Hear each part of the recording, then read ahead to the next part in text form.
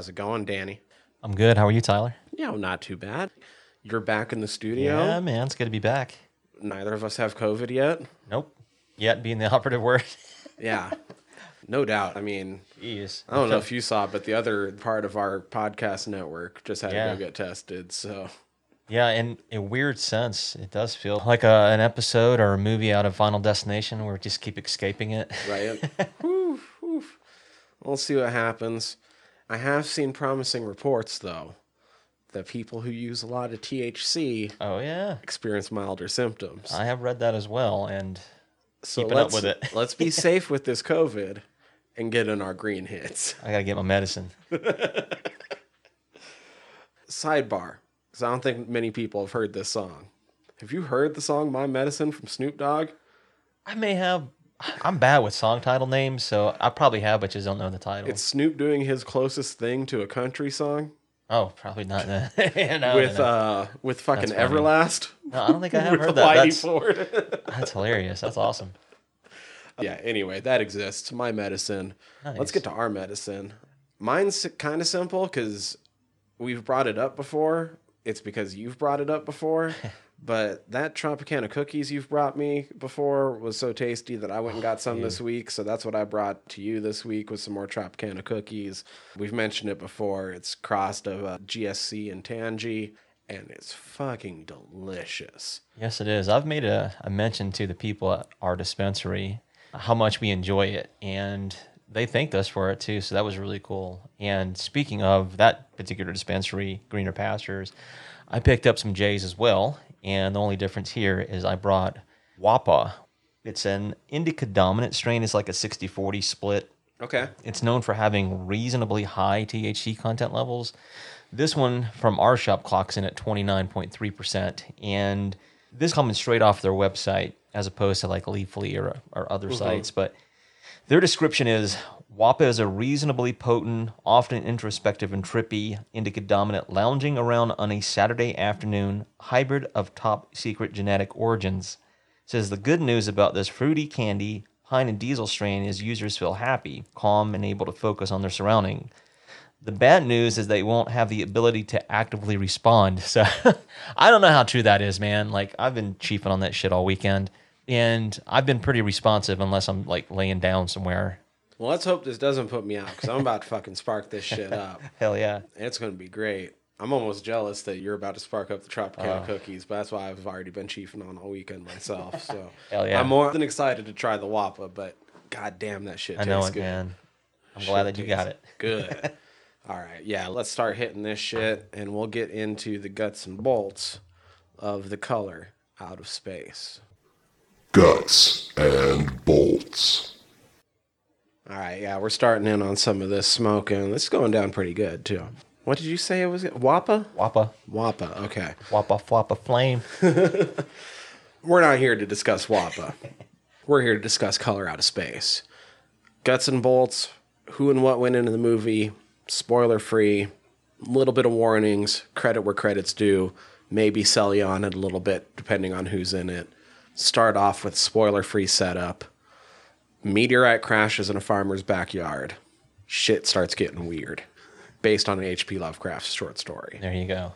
I like it. It's brief, to the point, spoiler free.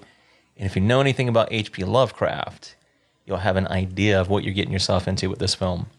All right, and you've already mentioned we do like to talk about the people who go into making the film and the people in front of the cameras. And this week, our director is Richard Stanley. Very interesting film director, writer. He makes short films and documentaries. This gentleman is from South Africa. I think a lot of people probably know him because of his involvement with the Island of Dr. Moreau, where he was replaced by director John Frankenheimer. I don't know all the details surrounding his fallout. I know there's documentaries and all that stuff about I've it. heard that documentary is really good. So I haven't seen it yet. I keep really wanting to because I have actually seen the 1996 Island of Dr. Moreau. It's a weird movie. It is. It's not a good movie.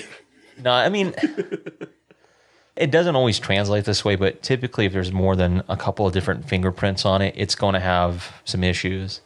I mean, maybe you'll surprise me because I didn't really look up Richard Stanley's filmography. I don't think I've actually seen any of his flicks, though. other than I saw his appearance in the Jodorowsky's Dune documentary. Nice. Because he's one of the talking heads in that pops up a lot. And I'm like, oh, this guy, it makes so much sense that you are friends with Jodorowsky. And it makes so much sense after listening to him talk that he made this movie. Like, yeah, he's a really interesting gentleman. Like I was mentioning earlier, he is from South Africa. I mean, I think it lends its hands to some interesting things. Like, for instance, and I'll explain why, is when you look at his early films, he did a film entitled Hardware back in 1990, deals with technology and all that good stuff.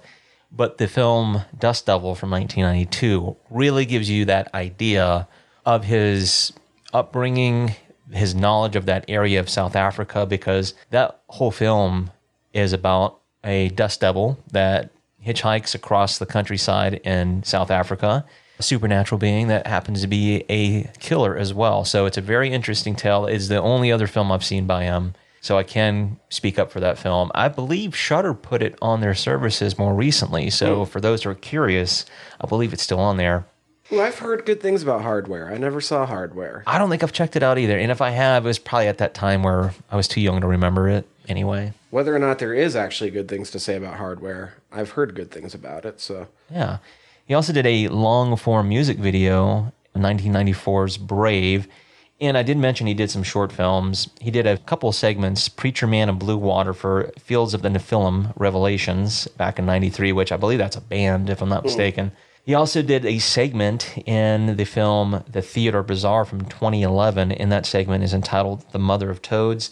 One of the documentaries I did want to mention, it's one I had my eyeballs on, I still do. It's a film entitled The Other World. And for those who are curious, it makes so much sense now why he was on board to do this film in the first place. But The Other World, this is what it's about. It says it's hidden deep in the south of France, practically untouched by the modern age. It's a place many know as the Zone, where a lot of supernatural shit supposedly occurs. So It's kind of like the Bermuda Triangle, but not. yeah, exactly. Just a little bit more dry, I suppose, because of its fucking land. Or in this case, in the Pyrenees, so it's in the mountains. But yeah, this whole thing's about the supernatural, his belief in UFOs and aliens and all this other really cool stuff. That's pretty much what that documentary is about. And as a trivia, is he and I believe one of his writers, maybe another one of his filmographer friends, they said a prayer to one of the gods in the whole H.P. Lovecraft mythos. Oh. In order to do this film, it was kind of their way of trying to get a blessing in order to direct Color Out of Space. So here we are. He seems like the kind of guy that would do that. Yeah, dude. All right. So moving forward, we have mentioned that this story, Color Out of Space, is based off the short story The Color Out of Space by H.P. Lovecraft. Color with a U because Lovecraft was a notorious Anglophile as Makes well as sense. racist. Yeah, we've mentioned that ad nauseum on here, but it has to be said. Yeah. All right. Richard Stanley did help write this along with Scarlett Amaris, and Scarlett's known for a couple of other films. She helped with the documentary, The Other World. She also helped with the segment, The Mother of Toads, where she helped with the screenplay. She was actually a dialogue editor for the 2018 film Blood Bags. All right, moving forward, we have cinematographer Steve Annis, and some films of note from him are the films I Am Mother. He helped with John Hopkins' Open Eye Signal and Every Breaking Wave. And this gentleman is known for directing all kinds of music videos for some pretty interesting bands, man. A lot of shit I've actually heard before. If you're curious, like I said, just take a look through some of it. It's pretty cool. I think some people probably know, like Brian Ferry, Florence and the Machine, U2. He's helped also with Lorde, her Greenlight video, some of Mick Jagger's video. So, yeah, some pretty cool shit. All right, the music was composed by Colin Stetson, which is a gentleman we've actually talked about before because we talked about him when we reviewed Hereditary, in which we had our friend Justin on. That was episode 109 of the Fried Squirms. But Colin Stetson, really interesting musician. We talked about him a little bit before. Like I said, he's worked with such bands as Arcade Fire, Bon Iver, Bell Orchestra, and XI. He's known for a lot of his saxophone, his clarinet, bass clarinet, French horn, flute, and cornet work. And he uses like these really cool like low tones to give you kind of that dreadful, eerie sense. So a little bit reminiscent in here. Maybe not so much as Hereditary, but Right. Anyhow, moving forward, we have special effects teams user T38 for the concept design and visual effects, 13 finger effects for the special makeup and creature effects, and CineSet as well. This was produced by Daniel Noah, Jossie Waller, Elijah Wood, and Lisa Whalen. The production companies were Spectravision, Ace Pictures Entertainment, Bro Cinema, and XYZ Films. Now, he's listed already as a producer anyway, but Spectravision is partly founded and owned by Elijah Wood. Yeah, it is. Along with, I believe, Daniel Waller. Noah and Josh C. Waller. I think Whalen is the outside producer from Yeah, dude. in that. But Our distributor is RLJE Films. They helped with the 2019 United States theatrical release. It had a couple of different release dates. It premiered at the Toronto International Film Festival up in Canada on September 7th, 2019, and here in the States at the Fantastic Festival back on September 20th of 2019. It had an estimated budget of around $6 million, and because it had a limited run in theaters, it grossed a little over $1 million, like 1.02. So, did the Roxy show it? I think they did. I wish I would have went and saw it then. You know, I'm almost certain they did, but don't take my word for it. I have to look it up. But yeah, man, it's definitely one I wanted to catch too. I feel bad that I didn't go see it if they did show it. That's okay. We can always ask again. They probably did.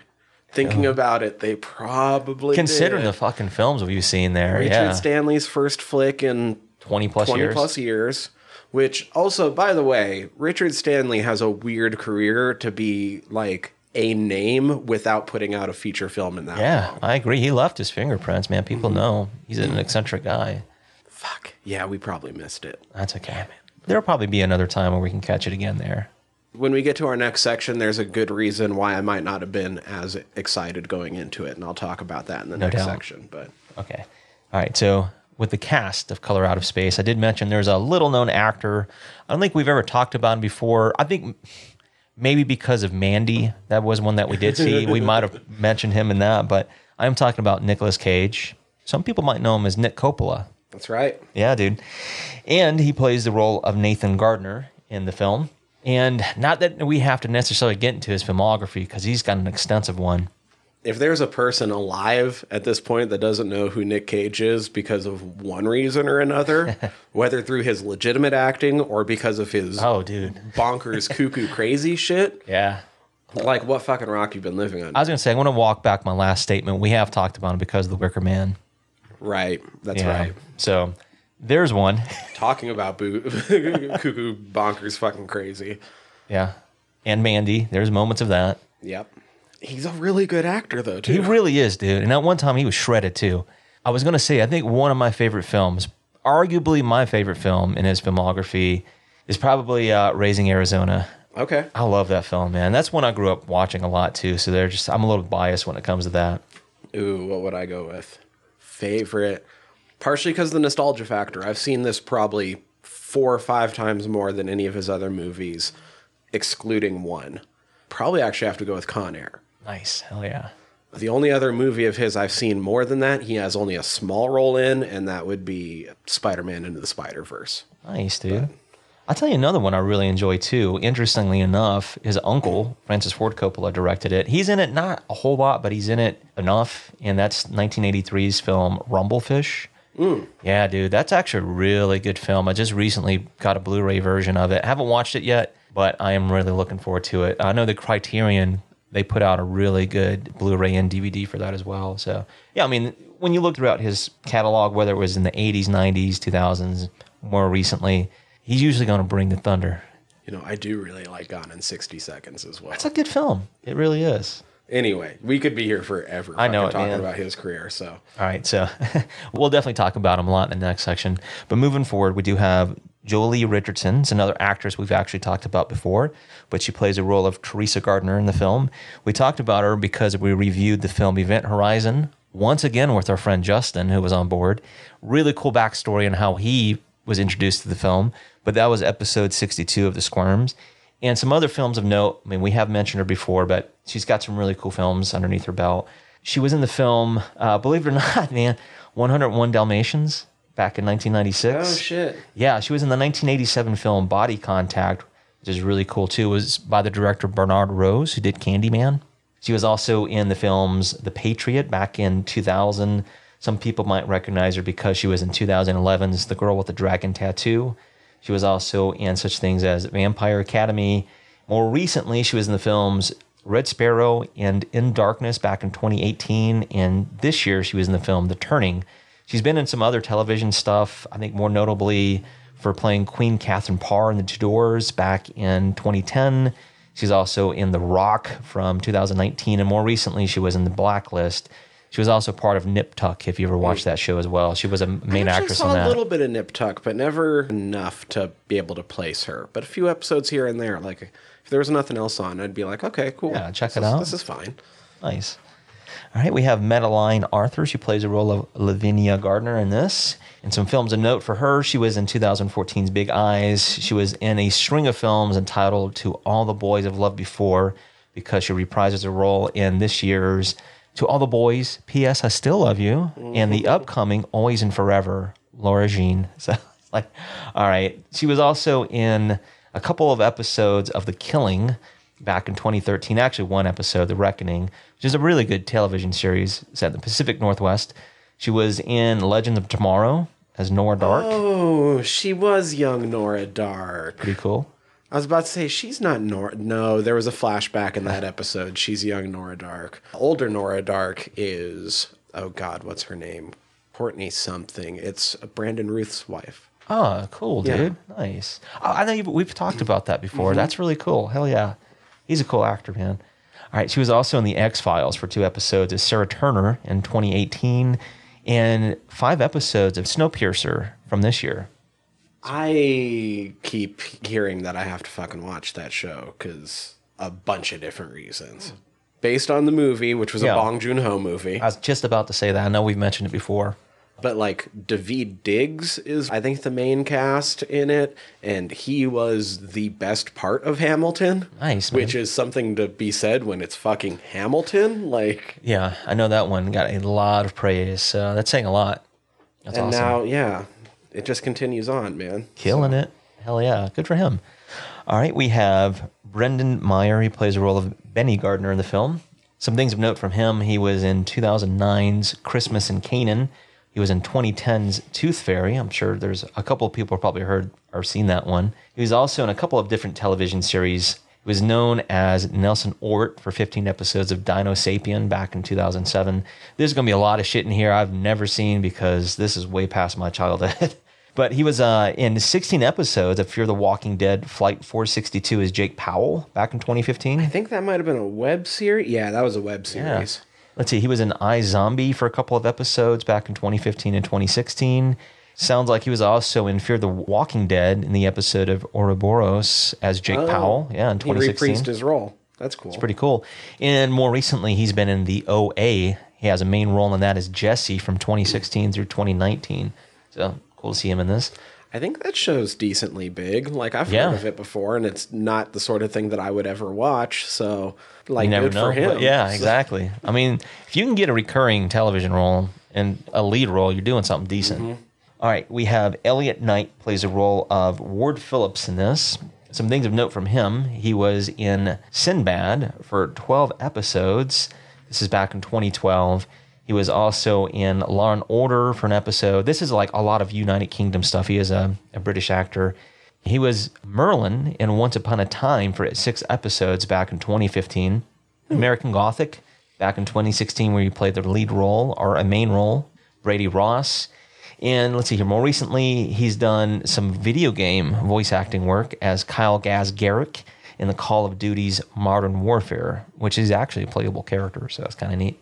All right, we have a young actor in this, Julian Hilliard. He plays the role of Jack Gardner. Oh, I thought you were joking around and calling Tommy Chong young. Oh, no. I thought that's where you were about to go. We got a young actor here, a young guy named Tommy Chong. Tommy Hunk Chung.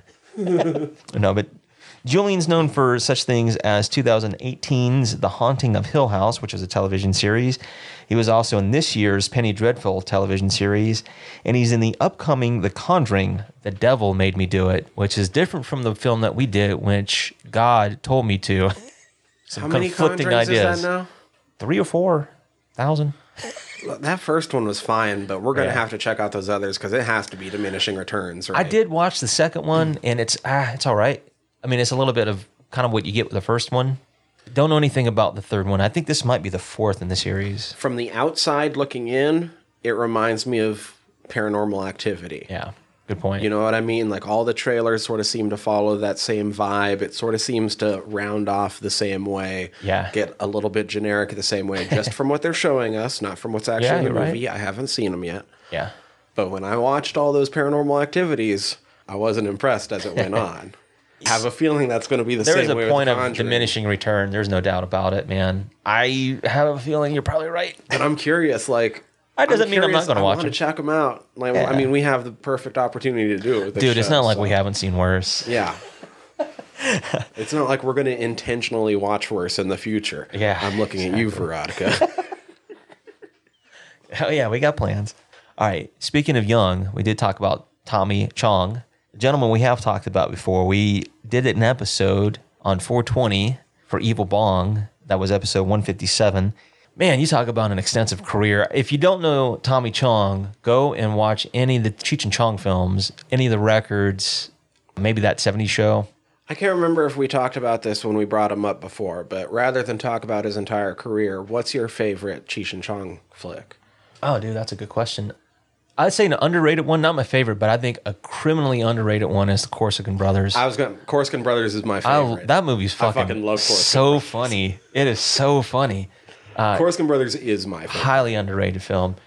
Oh man, I want to say maybe Still Smoking. That's probably one I've seen the most. Where they go to Amsterdam and they're mistaken for Burt Reynolds and Dolly Parton. Like what the fuck? Yeah, that movie is hilarious because they do a lot of like dream sequences where they're doing skits. Yeah. I like that one a lot. It's pretty good. This might have just been a joke because the name is the same, but I can't 100% confirm that my little brother Tyrone wasn't named after the Cheech and Chong character Tyrone Shoelaces from Basketball Jones. Oh my god damn. Ooh, it's starting to hit me. This shit's getting me lit. Hell yeah. All right, so who do we got after Chong? All right, we have Koryanka Kilcher. She plays the role of Arkham Mayor Tuma.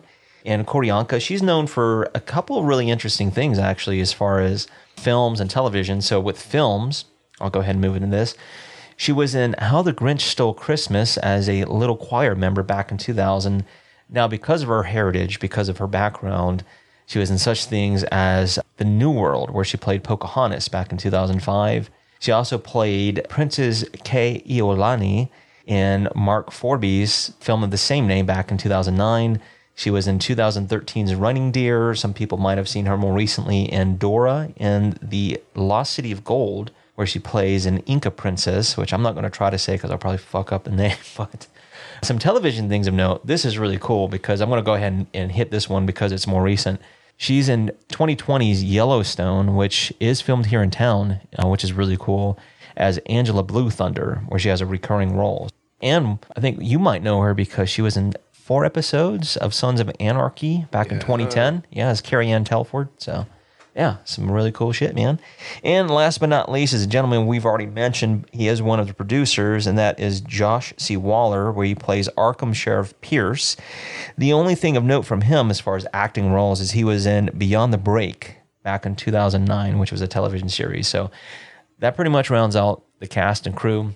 You gave us a brief setup. Have to give you some warnings.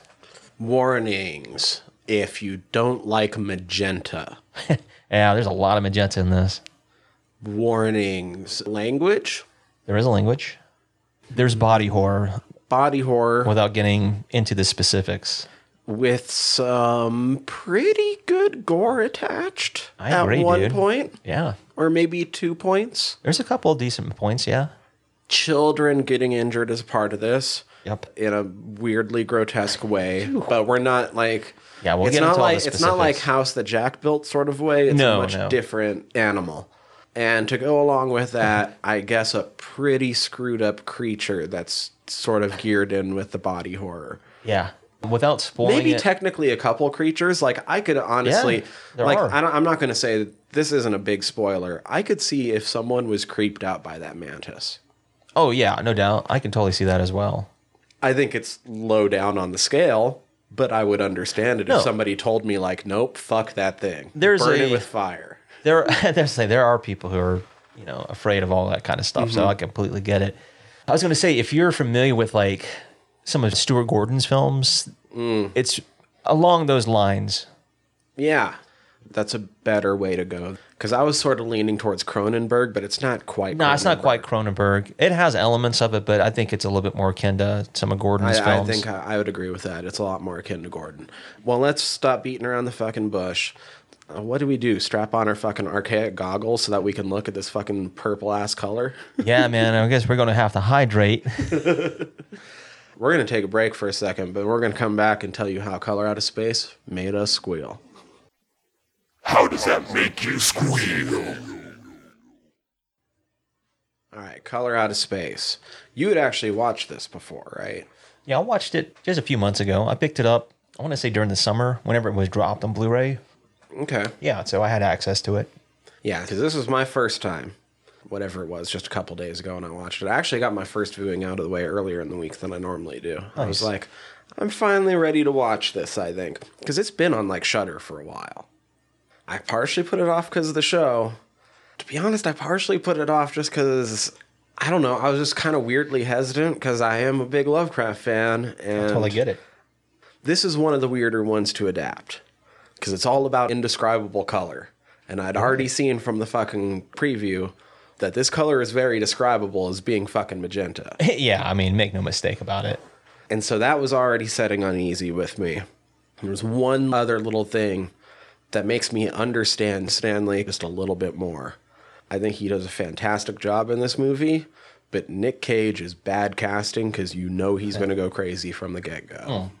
Yeah, there's no doubt. When they had him on board, Richard Stanley told Nick Cage that he wanted his acting to be a little bit more close to his work in, was it Kiss of the Vampire? Okay. So he wanted to ham it up in certain scenes. And so, I mean, we've talked about Mandy briefly already.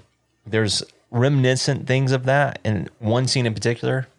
And it makes sense because it's the same guys who produced it as well. So they're going to have a little bit of that in it. But yeah, dude, it's interesting to see, like I said, his vision, Richard Stanley's vision, come to light out of this story, because you're right, it's not an easy story to adapt to film.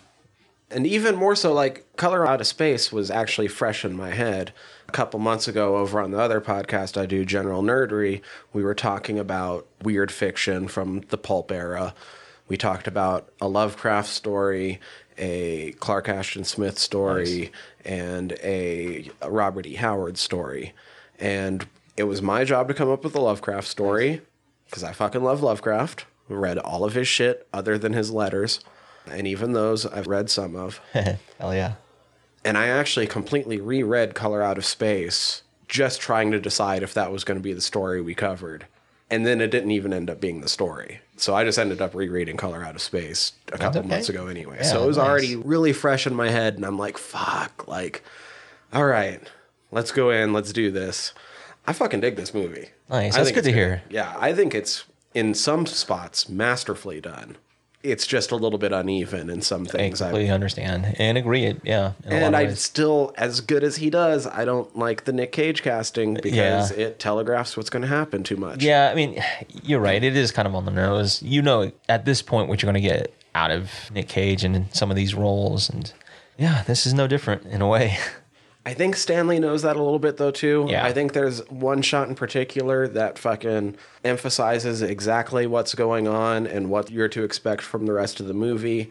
And it happens early enough that it might as well be as much of a giveaway as Nick Cage being in the movie. But we'll get to it as we start going through the movie bit by bit. But honestly, like, I fucking love the guy, but that's one of my biggest problems with this movie. I think it would have been even more effective if you had somebody in there that you didn't know. Right, it would have gave to go crazy. You kind of know what you're going to get with Nick Cage and what to expect out of the film because he's in it, right? You know something's going to happen, and it tips its hat. Let's put it that way. Whereas you're right, if somebody else is in that role, you're not sure what you're going to get. The bigger question with Nick Cage is his crazy going to fit into the movie, or is it going to be distractions because he's making some sort of weird... Because, by the way, I don't think he does just crazy things to do crazy things. I've seen enough interviews, listened to enough things that he's talked about with his process. he makes very, very deliberate choices. It's just that the choices he's making are sometimes not in line with what the rest of the movie is doing. Yeah, I get it. He's basing his shit off of like 30s German expressionism in a fucking 90s action flick. That sort of thing. All right, dude. So it's always like, okay, is it going to fit? Yeah. I think it fits. That's the problem. It telegraphs it. Yeah, I know what you're saying, dude. Yeah, this is one too. Getting back to first viewings, is I did watch it with my sister and Jeff, and I know Jeff really liked it. I think Ashley, she wasn't paying too much attention to it as much as we were, so she needs probably a second watch. Well, I'm really glad I got a second watch because I think I liked it even more my second time through. Oh, I definitely did as well. Sure did. And I think it's another one where if I watch it a few more times, I will continue to like it more and more, at least a couple more times through before it finally plateaus out. But yeah, there was definitely some things I noticed this time around, just because I was watching it by myself, and when we review these films, I tend to pay a little bit more attention to detail, especially the second time through. Even from the beginning, though, even going into it, the trepidation went away quickly. But not necessarily the opening narration, but the opening scene past that still had me a little bit worried. I do actually want to say something about the opening narration, but I might be able to tie that in later. But actually seeing somebody trying to perform witchcraft in a Lovecraft adaptation was kind of weird, because you don't usually actually see magic being done in Lovecraft. Gotcha. You usually come in after it's been done, or you find somewhere where somebody had been doing it or has something set up to do it. But never in the process. But never in the process. Gotcha. But it's usually because it's an evil character doing it. Yeah. I don't think there's anybody trying to work any sort of good magic in almost any Lovecraft that I can think of. Yeah. So it had me worried for a second, but I was like, okay, let's see where this is going, Stanley, because witchcraft does come up, but it's usually not this. Makes sense. And I think too, I know we've mentioned Arkham several times, it's a location, like being, I guess, not too far from Boston, because, you know, they use Boston a lot too for outside characters, but, you know, with Salem and all that shit too, that's another kind of interesting way. Oh, well, I do know this about Stanley too. We've already talked. He's all into the supernatural and the occult, and so yeah, I can see why he would want to include this with this particular character as well. I agree. You know, but you're right. It will make you feel like, what's going on? What's the intention here? Yeah, it just felt way too blatant. Yeah, especially right from the get-go. Yeah, very but first. You find out that it really has nothing to do with what the rest is going on. No. Exactly. It's just. So we'll get into it, but it's not what you think it is. You know. So the character Ward Phillips, he's also our narrator. That? Yeah, like that's a little Ward. Phillips, yeah, it's like a little too much on the nose. But if you don't get it, there you go. From Providence. Exactly. Has the Miskatonic University. That's right. I saw that too, the Miskatonic U shirt. I was reading that. I think that was the second time in film that somebody wore that, like referencing Miskatonic University. Is the other one Dagon? It is. Yeah, dude. It's really cool. Interestingly enough, the actor's name is Ezra Gooden, who played the main character in Dagon, and Tommy Chong's character's name's Ezra. Yeah, well. That's cool. Let's just go into some of the, because I do know a lot of the short stories, sort of thing. So the kids are slightly changed. Yeah, I did read that as well. It's mostly just names are changed. Right. To make them more updated. Their characters are still kind of aligned, in a sense, with some of the stuff that happens. Right, because, I mean, this is the spoiler section, right? Right. We've made that known before. So in the story, 2 kids end up down the well. 1 kid and the mother end up in the attic. Yeah. Just not maybe in the same manner in which you get in this film, but it's there. And the father ends up on the main level, although it's in the house, not out on the porch, as it is in this movie. Right. So, I mean, he did a pretty decent job, I think, of tying some of that stuff back to the original story. Right. So that actually all weirdly lines up almost perfectly. One of the kids is gender swapped, but not only that, Lavinia is a name taken from a different HPL short story. Yeah, I saw that as well. Color Out of Space. Oh, God, I can't remember what year it was written in, but the year it was written, he was writing this and finishing up an essay, not an actual story. I can't remember which of the essays. I don't believe it was I've actually got the info here. Oh, do you? Yeah. So it says that he was writing The Color Out of Space back in March of 27. At the same time, He was completing the case of Charles Dexter Ward. Oh, right. Yeah, and then you said the essay was on horror fiction, supernatural horror, and literature. So he took almost an entire year off writing between Color Out of Space and his follow-up. His follow-up is The Dunwich Horror. Yeah. In which Lavinia Waitley, not Lavinia Gardner, is a big character. Nothing like, what's Meredith? Is that her name? What's the actress? Actress, Madeline. Madeline Arthur, yeah. Madeline. I knew it started with an M and it was longer than normal. That's okay. Not anything like portrayed the way she is in that. Like Lavinia Waitley is like albino and almost doesn't have a chin and not very good looking at all. Kind of dumpy. Gotcha. With slight spoilers to the Dunwich Horror, she summons Yog-Sothoth. I can't remember where she gets the knowledge. I don't know if she actually reads from the Necronomicon. I can't remember for sure. But has a kid with the Elder God. 2 kids. As they do. One of them, Wilbur Waitley, is described as being kind of goatish. And he's huge. I think like to try to like blend in and get by, he tends to like stoop a lot and shit. But there's a pretty good description of him when he finally dies in the story. And I believe he's like 9 foot tall. Jesus. Like his body, once he's killed, also like sticks around for a little bit and then just completely dissolves. But he's all like super hairy and kind of, like I said, just kind of goatish and shit. Yeah. But you find out by the end that there is a twin brother who resembles the father more than the mother. Okay. And it's actually a invisible creature the size of a barn that has like tentacles and gets around with them, and they're like the size of tree trunks, and they're like following its fucking tracks and stuff. And the way it's described, we'll only get to see it looking kind of clear, but it's kind of described as looking this way, the same thing that Nick Cage finds in the shower, except the size of a barn. And I think there is a section in the short story where you see it first, like they do something to interrupt its invisibility for a second, and it's not like all Cronenberg-y and oozy and shit. I think it's more like black scaled and shit. But there is like a really fucked up like human half face on top and stuff. Like, ooh. Sorry, buddy. That if you look at it close enough, kind of resembles his brother, so that you get the family resemblance and shit. Yeah, it's fucked up. So that's where Lavinia comes in. Oh, here's the fun thing. So Dunwich Horror immediately followed up Color Out of Space. He used the character name Lavinia from Lavinia Waitley. Lavinia, in the end of this story, kind of willingly goes with the color. Right, she's not fighting it at that point. Which kind of matches up with Lavinia Waitley, right? Yeah. This movie is now intended to be the first of an interconnected loose trilogy based on Lovecraft that Richard Stanley is going to do, I believe, all in conjunction with Spectre Vision. Yeah. The next one's the Dunwich Horror. I was reading about that as well. I was like, man, there's a reason why this stuff is in this film as far as names and, like you were saying, some of the imagery and creatures and what have you. So I like it. I like what they're setting up if it comes to fruition. Right.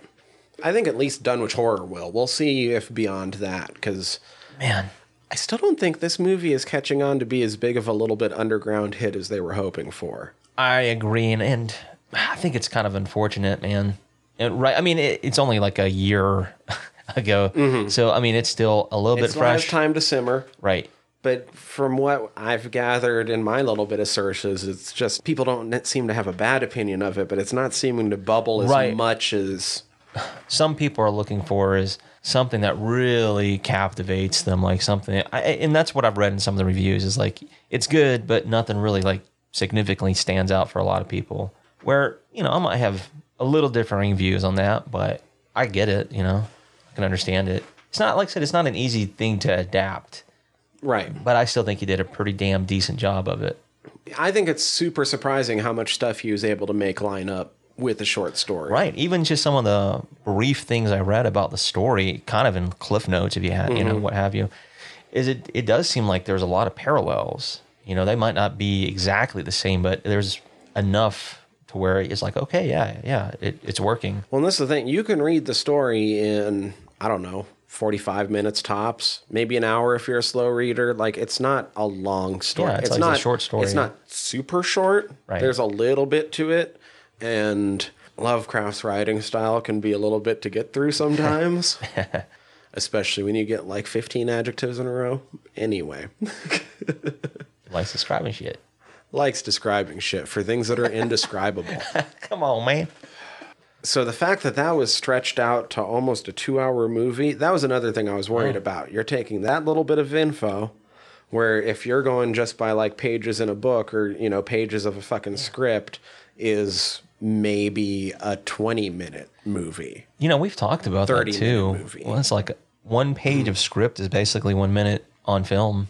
So this being, what, an hour 50, you know, it's saying a I was lot. a little bit worried about that too. I think this is a good adaptation. I think not only is it a good adaptation, I don't know if it's an adaptation. I feel like this is a sequel. I feel like this exists in the same universe as the short story, in modern time. I think that's a good way of looking at it too. For, I think, some pretty significant reasons on how this film is kind of set up too. It seems like this land has already been a part of something for a long time. There's always cycles to these things. All right, so fuck it. This is a spoiler section. We'll jump around as much as we want.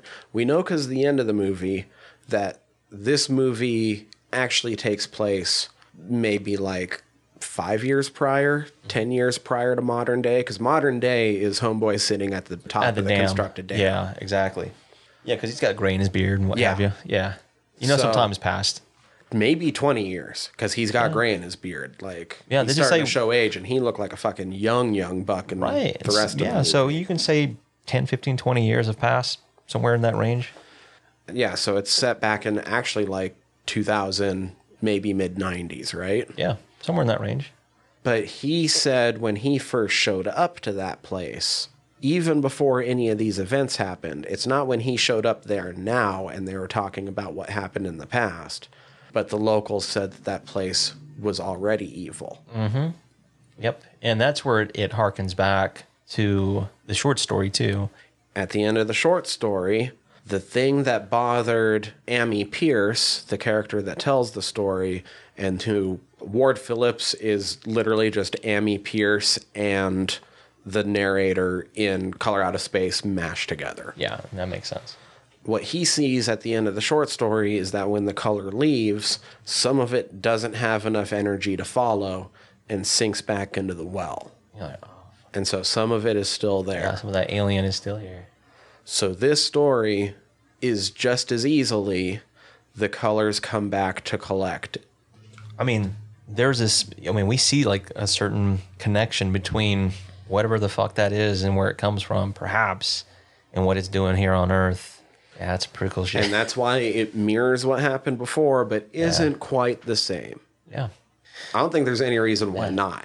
I mean, even upon his reflection at the end, he's still troubled. We still know that it's affected the water. We don't know how deep. It's what he kind of alludes to.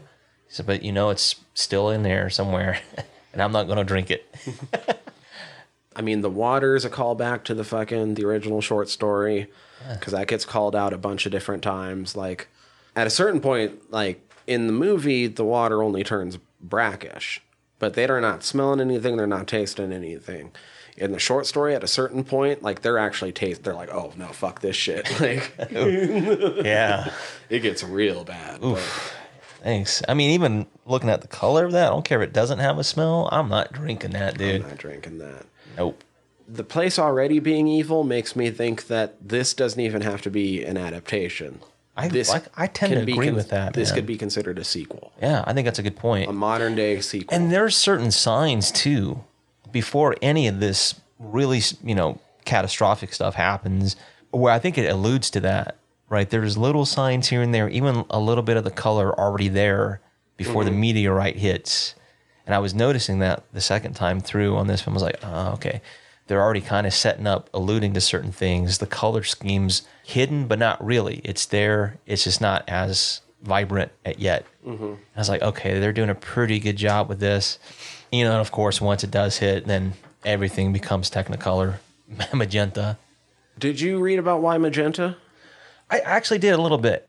I'm going to paraphrase because I don't have the info in front of me, but I was reading something about it, the color spectrum with, the color of the rainbows, Roy G. Biv, for those who do know. But it doesn't fall anywhere in that spectrum per se. It's like a mix of different colors and saturations and what have you. And I think what they were trying to do with the red and blue spectrum, we've talked about in film too, with red signifying evil typically, and blue is a calmer color.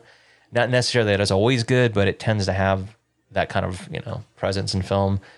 And I think that's what they were doing with magenta. It falls somewhere in that spectrum of those colors, red and blue. Well, from what I understand, and this might be wrong, but from what I understand, most pink colors, and magenta, I think, is technically defined as like the midpoint between the red and the blue. Mm-hmm. Like it's exactly in between them. But most pink colors, and especially in that magenta strip, don't exist. Like most other animals, I don't think would see those colors the same way that we see them. It's all because of the cones and shit. It's because of the cones and rods in our eyes and the way that they perceive color. The equal parts red and blue, they can't figure out. So like the brain substitutes in this color. That's pretty wild, isn't it? It's like our third eye's opening up this shit. It's weird shit, right? It is trippy. Like what I'm pointing at right now, that color doesn't exist. No, I know what you're saying. It's our minds, because it can't decipher that in-between point between the two colors, red and blue. That's what that is. Which makes trippy shit like how often Stuart Gordon would use it. It makes sense, dude. Yeah. Even cooler because of how often he did fucking HPL work. He did his homework. He knew. His films are proof of that. I was going to say that all film... all over the place. These two films are a lot more akin to each other than Reanimator is to this film. Mm-hmm. You know what I mean? Agreed. So that was kind of neat. I will say, learning that made me a lot cooler with them using the magenta and the purples and pinks and shit. I still think, and I hope that we actually cover this movie at some point, but the best way that it's ever been done is there is a version of The Color Out of Space where everything's black and white, and then the color is color. Oh, that's cool. That's dope. Which I think is, for me, is the better way of showing a color that can't be explained. Yeah, I see what you're saying. Yeah, because with magenta is something that we can explain it. Right. You and I, humans in general, can explain it. Yeah. Even though it technically doesn't exist, we can still explain it to each other. Yeah, exactly. But when you don't color showing up in a black and white world, then they're like, what the fuck is that? Yeah. Yeah, that's more profound in that aspect. However, learning what I did about magenta, I think this is a really cool way to go about it. Right. And it fits into the scheme of how this film unfurls.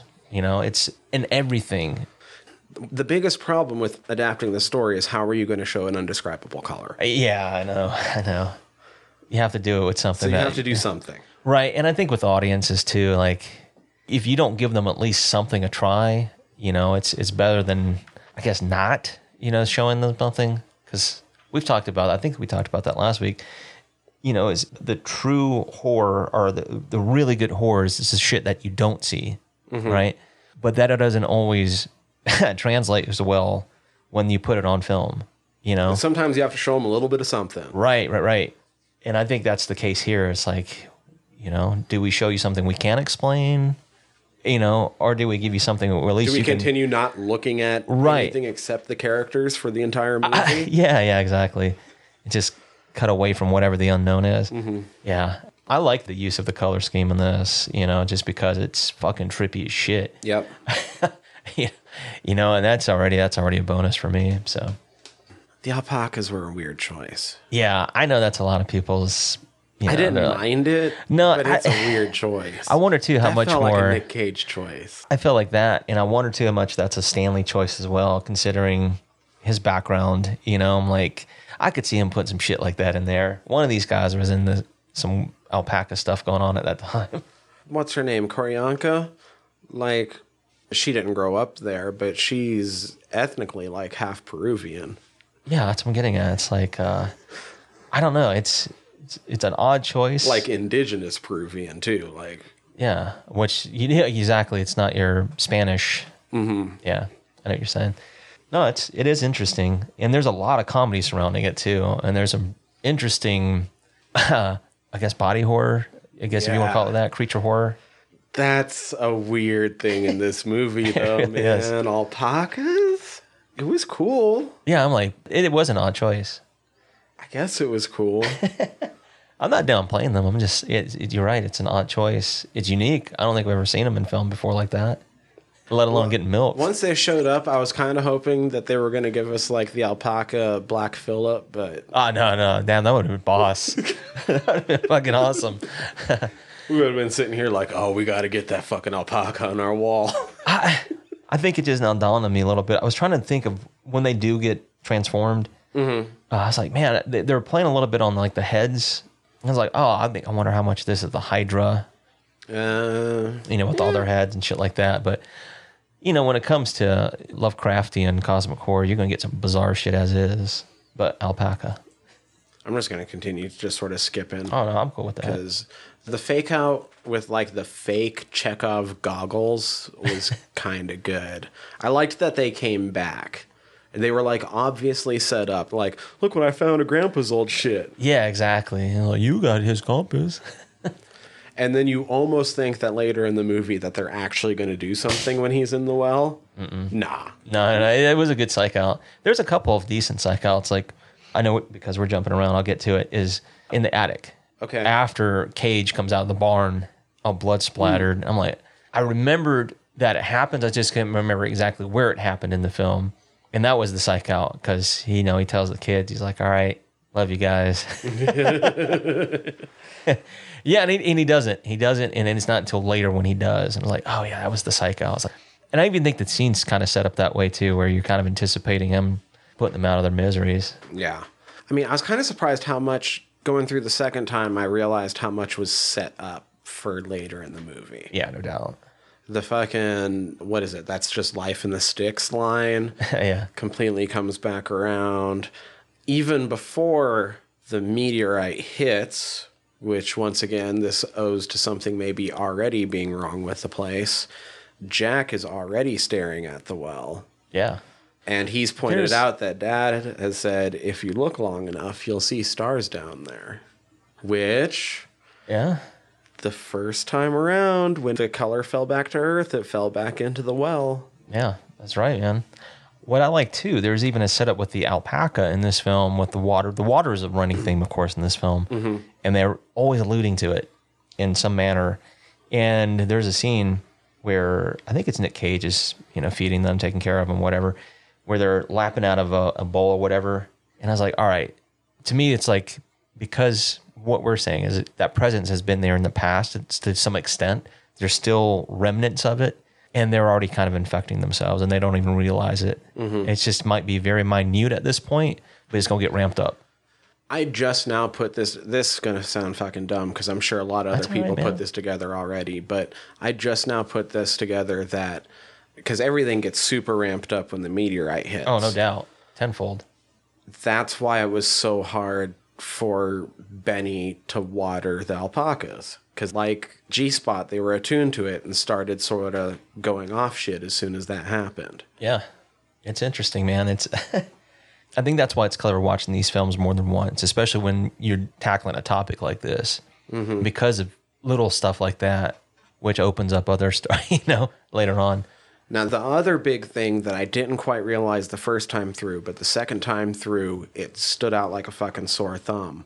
Nick Cage going crazy later is just him lapsing into acting the same way he does when he impersonates his father with his wife, when he's fucking joking around with her and shit, which that scene was all actually really cute and shit. Yeah. Now, they have good moments together. They have good moments together.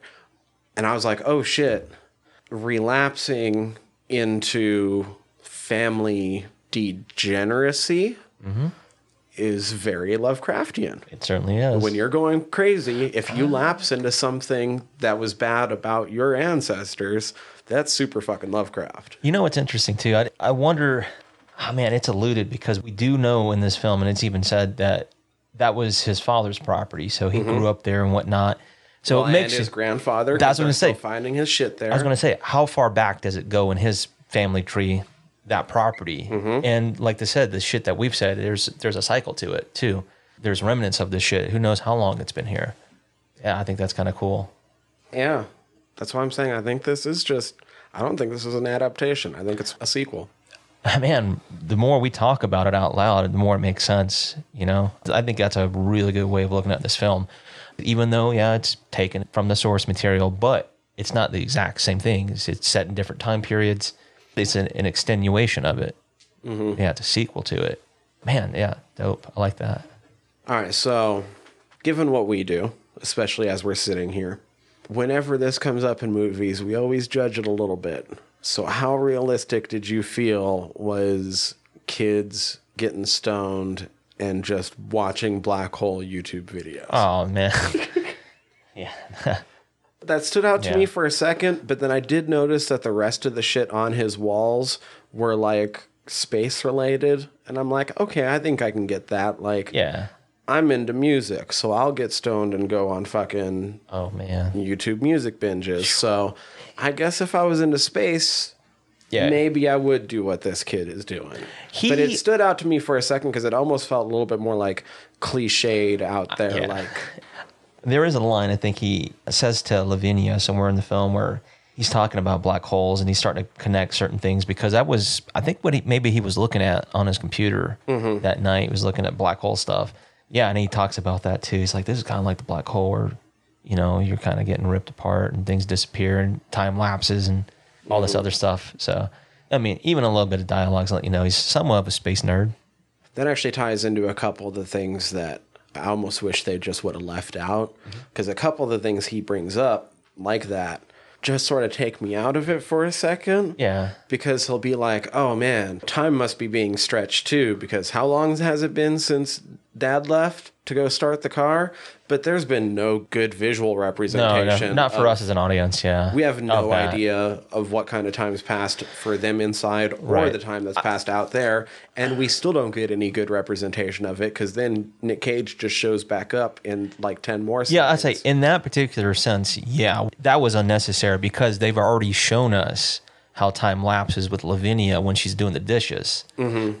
You know, they're showing you what time it was when she's doing it, and then you get the flash, and then it cues back to the clock on the wall, and you see, I wrote down like almost 5.5 hours have lapsed. Mm-hmm. You know, so that already alone, you don't need any more context. That'll let you know something fucky's up with time. But in the case where he said it, like there was no No, there indication. was no indication at all. And I feel like there's one or two other time things similar to that happen with him, but I didn't write them down. That was the one that's Yeah, no, I think you're right. Like, we didn't need that. It was not necessary. And yeah, in the context too in the film, it's like we didn't get a really good representation of it either, where it made sense. and it doesn't yeah. seem to matter in No, any it doesn't. way. Really not at this point. We already get it, dude. We know shit's a rye. Come on, dude. Yeah. You're late. It looks like Dr. Seuss outside, son. Like, All right. It's like, man, look, we're stoners, but we get it. We got a lot faster than you did, kid. when the meteorite hits and it's the big storm and everything goes on and everyone has their own little like weird moment with it happening, the weird establishing shot for me of the movie that was like, it's how early Stanley tips his hat to what's about to go on, which is why I'm still kind of okay with Nick Cage's casting, is immediately our shot of Jack is the fucking shining down the hallway shot. Oh yeah, yeah, without a doubt. I think there are even two maybe playing a little bit on like Close Encounters of the Third Kind and stuff like that with the over the shoulder shot lights and stuff like that. You know, let you know there's some kind of alien presence here. But that was so blatant. I was like, oh, so a presence is about to start disturbing them. And we're not going to see it happen. We're just going to see them start to go crazy. Right. I understand all of that just from you doing this right now. Right. We didn't need all the other. I mean, it was I cool, knew but that don't anyway, get it. but Yeah. I've read the story. I know the fucking story. But Yeah. It makes you wonder too, because, you know, maybe not all audiences catch on to that kind of shit. You know what I mean? So yeah, they have to throw in a little extra just so you do get it. Where I think you and I were like, it's not necessary.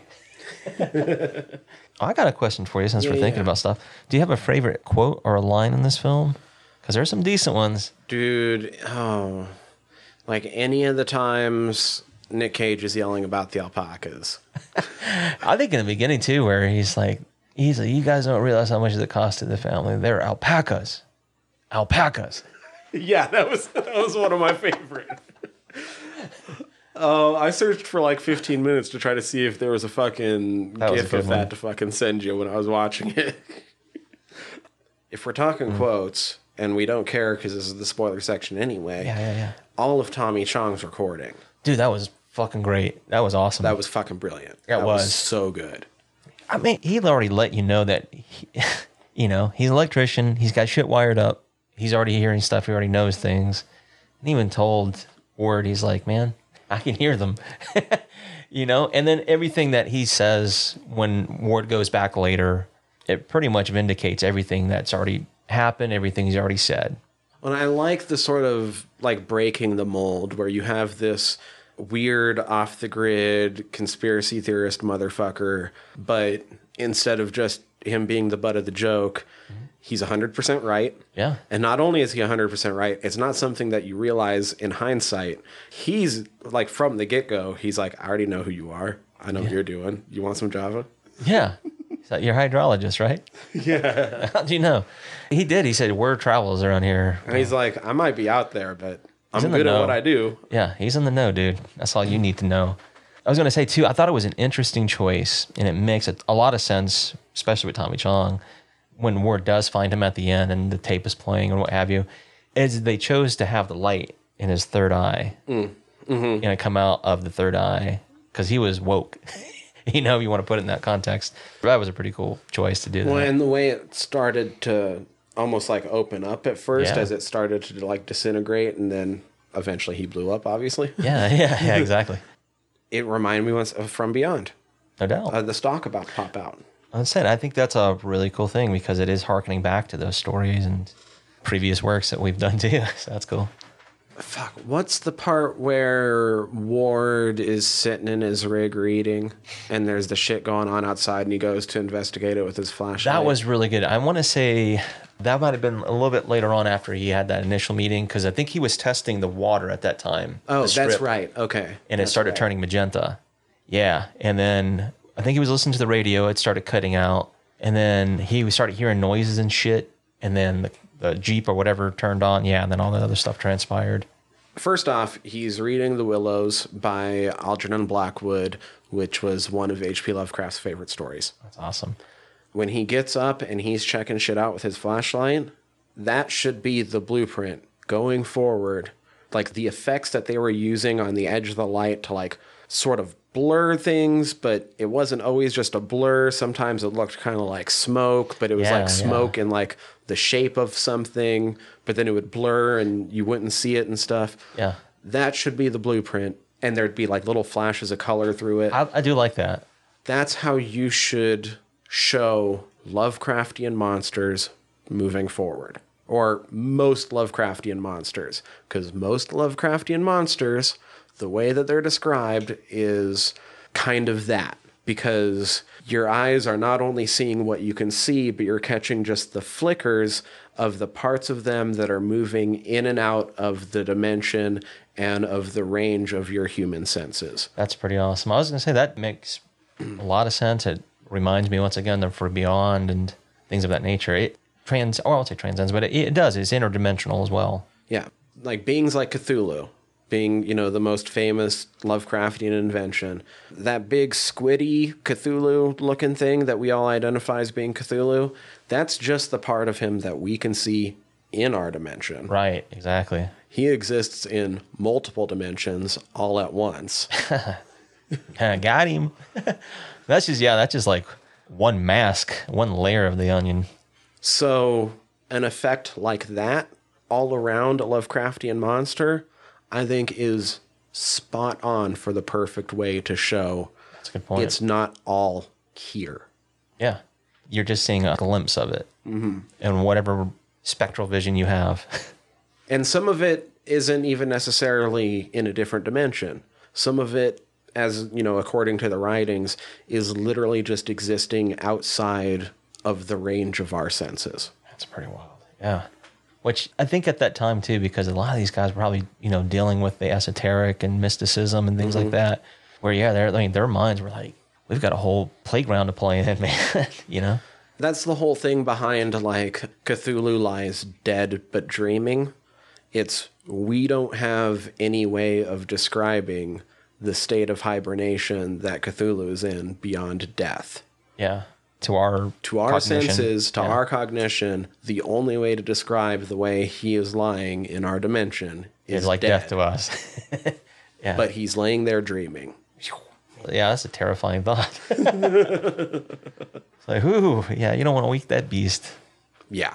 It's weird. That's why I like awesome. cosmic horror stuff, because it's so weird to think Yeah, about. and there's, I will say this too. I know we've mentioned it a couple of different times, but I think the latest rash of cinematographers and directors and writers, they're doing a pretty damn decent job of it, man. And I wonder too how much some of our technology has to do with it, but even some of the practical stuff's not bad either. Like The Void does a pretty decent job with cosmic horror using practical effects. Yeah, there's some stuff in here that uses digital, but I think even some of the practical shit looks good too. Yeah. You know, it's like, man, they're doing a good job with that. But however they did that effect, No, I think that's a good way of doing I that. think that should be the blueprint moving forward. It probably won't be. Hey, but I think that should be the blueprint moving hey, if forward. you're listening, I think it was spot on for what you're trying to convey. yeah, dude. And that's another one of those things in my notes where I was writing. It's like there's already early signs of some weird stuff happening before the meteorite even hit. So that's, I know, one of those things I think ties back to what you're saying is, you know, this is not an adaptation. This is probably a sequel. And I guess I'd mix in that effect that's being used in that scene right before. I kind of don't like where it goes to, because it kind of just goes to really blurry all around. But right before Ward confronts Nick Cage for the last time, and the way they're doing like the blurring and smear effect there, Yeah. that was also like, Yeah. take notes from that, because that's a good way of showing what's supposed to be happening as according to the short story on film. Nice, man. Hell yeah. Oh, yeah. I was going to say with a couple of quotes. And this is kind of paraphrasing it too. It's like 2 lines from what Ward is being told to by Ezra, and Ezra is explaining to him. First, he shows up to warn her, Ward, that is Lavinia, about the water because he's already had it tested. And this is where she's like coming out of that time lapse and she's kind of feeling sick and what have you. And then he takes a trip down to Ezra's, and that's when Ezra's told him, he's like, can you hear them? Can you hear it? You know, but he was telling him, and this was setting up the whole entire thing. He's like, it's not out there, it's in here. And I was like, oh, he's telling him, dude. He knew all along what's going on. He's trying to warn him. You know, I was like, okay, I like that, dude. You're right. He's not just a kooky character. Right. I think maybe a couple things happen in between, but my next note is the fucking finger chopping scene is another one of those ones that is just masterfully done suspense rather than the stupid rely on jump scare shit. I mean, even though you're anticipating it, right? It is more suspenseful. Because you're sitting there, you know what's going to happen. Oh, yeah. The whole Know fucking what's going to time. happen for all fucking 20 seconds or whatever that scene Oh, man. takes. It's a good build. But for the last 13 seconds of that, you're yelling at the screen, no, don't. Stop it. Stop it. Stop She's it. getting stop so it. fucking close, and she's not paying attention, and just pop, pop, pop, pop, pop, pop. And then the kid, you're like, oh, fuck. Well, and that's what I thought was almost masterful was the kid almost introduces a twist to that scene, because you're like, is it going to be the kid's fault? Because it happens when he tugs on her Right. elbow. Right. And so you have that split second of, oh no, he's the one that caused it. But then you keep hearing the sound of her chopping, and it sinks in like, oh, she is gone. Yep. It's happened. It's not happening. It's already happened. Yeah. Which I like, man. Even the color on her router at the beginning of the film, or not the color, but the signal is not strong. And it's already played up with the stuff with Ward that there's electromagnetic interference in the area. I think Nick Cage even mentions it too. You get with the phone calls. To me, that was like an early sign already. There was some kind of interference there. To me, that was one of the, I thought was a cool change. The effects of the color in the short story are, the story plays out over the course of like a year and a half. It's not like you're right. a month or, I mean, this makes it seem like a couple days, but I think it has to have been at least a little bit longer than that. I tend to agree with that. There's not a lot of time has lapsed, but there's more than just a few days, I would imagine. Right. I'm not sure. Yeah, I'm not sure where the time jump is, but I do feel like this movie takes place more than just like the day and a half that it makes it seem like on the outside. Yeah. I think, too, when you look at maybe some of the so like the tomato and peach scene and all that stuff, some time has elapsed. It's not like that shit happened overnight. Right. The story's like a year. So at first it makes all the vegetation, and like they're farmers because it's way back in the day. It's like 1860s or something. Grow all big, but it's all inedible, which we get with the tomatoes and shit later. Yeah, slam dunk. And they all start sort of being a little bit weird colors. There's not any good descriptions, but some weird things start happening with some of the animals in the area. But it's mostly that people start seeing weird footprints left behind. But then after they get all big and colorful, which is basically the only point we get to in this movie, they start growing brittle and gray and just sort of dead and lifeless looking. And the trees and stuff, every once in a while they'll start looking like they're swaying in the wind, but no wind's going. Damn. Yeah, like they're alive. They're still, I know what you're saying there. But otherwise, they're like brittle and gray. Huh. And plants, I don't think, start disintegrating. Maybe a few of them do. But other living things like the livestock and stuff, rather than what we get in this movie with the sort of the combined body horror stuff. There was. The fusion type stuff that we get. It's body horror in the sense that this disease is causing them to go gray, and then parts of them will just like suck in or compress or just completely disintegrate. Yeah, damn. That's fucked, isn't it? I know what you're saying. There's body hordes. Some of that is mutation and what have you. Yeah. Yeah, it's not the mutation kind. It's more just like they're it's like almost like turning to ash before your eyes. I know what you're saying. It's like some of it's dead and themselves while doing it. And it's being consumed, although it's still alive and it's fucked. And then like the wife, it drives mad. One of the kids, it drives mad. Everybody, it eventually drives mad, but in different ways. And the senses are affected differently. The difference is in this, we only get to the color stage. We don't get the drain out shit. Exactly. If we did, it'd probably take a long. This might be like 3-4 hours long. Until it becomes the blasted heath at the end. At the end, exactly. But yeah, as far as the playing out over the course of a lot more time. But yeah, even that was really cool. All right. It made me wonder too, a little bit, because this is H.P. Lovecraft. Oh, sorry. Real quick though. Yeah. I was going to say, instead of taking all the time to have all the vegetation eventually turn and like the slow going of over a year of them slowly like cutting themselves off from the rest of the world and shit, just show how powerful the thing is and have it fuck with the electronics too, was I thought a great way to adapt it for like a movie. Yeah. Instead of like a long weird character study series that technically adapting the deterioration faithfully would be either that or you'd have to be really good at montages. Really fucking good at montages. Well, last week we got some good montages. Yeah. Just kidding. I thought the static was a good substitute for gray, if that makes sense. Yeah. Good point. Because that's usually associated with static, visually for us. But all I was going to say is with knowing the source material, knowing the writer of the source material, and having the character Ward Phillips in this, right? Also happen to be a black actor as well, is at the end, everything is whitewashed, and he's coming out of the pile. And I wonder, too, how much, a little bit, if that was like a social commentary on the understanding of, that shit in his stories. I thought that was kind of clever. I thought that was an interesting take, a way of doing that. I mentioned it before, but the praying mantis is cool. It really was. There was even a little early scene that you see of a lizard by the well. It already has a little bit of that stripe. So that lizard by the well, and it already has the stripe, that plays into something that Stanley sort of did throughout the movie. And it was between some of these scenes and kind of between almost like the act breaks, if you broke this down into being maybe like a 5-act structure or something. He would have these little pullaways showing like some of the landscape around the house, and they subtly changed every time.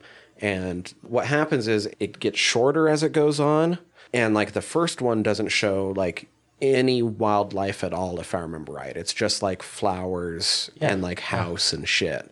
And then it incorporates some wildlife, and then you see not super changed, but not necessarily pretty wildlife. And then like the next one after that is like a mutation. Oh yeah, yeah. Even right there at the end where Ward's coming out, I guess he's coming out of like one of the offices, whatever in Arkham, and the sheriff and a hunter happened to stop him. Like, hey, you need to check this shit out, man. It's like, we found this, or he found this right near the Gardner property, and it is a fusion of all these other animals, and it's like it looked like it was trying to escape, or like, oh fuck me, man, yeah, that shit's fucked up. But I think that's another way of incorporating that. It's like you don't see a whole lot of wildlife, if at all, in this film, but there's reasons for that, and this is another example of that. And the things that are there, you do get to see what happens to them. So yeah, animals aren't dumb. You had mentioned Lavinia's time skip moment before. Mm-hmm. The other cool thing about that was just leading into it. Just like the weird psychological horror of, now I have to clean my mom's blood off of this knife. Yeah, she's like, don't puke. And they have the sound design, the clock slowing down behind. The clock is slowing down behind her, but then we find out 5 hours has passed. Yeah, dude. I think there's even some things they're using in there too. It's like a rhythm. It almost, to me, it felt like a heartbeat, or like she was syncopating with that stuff.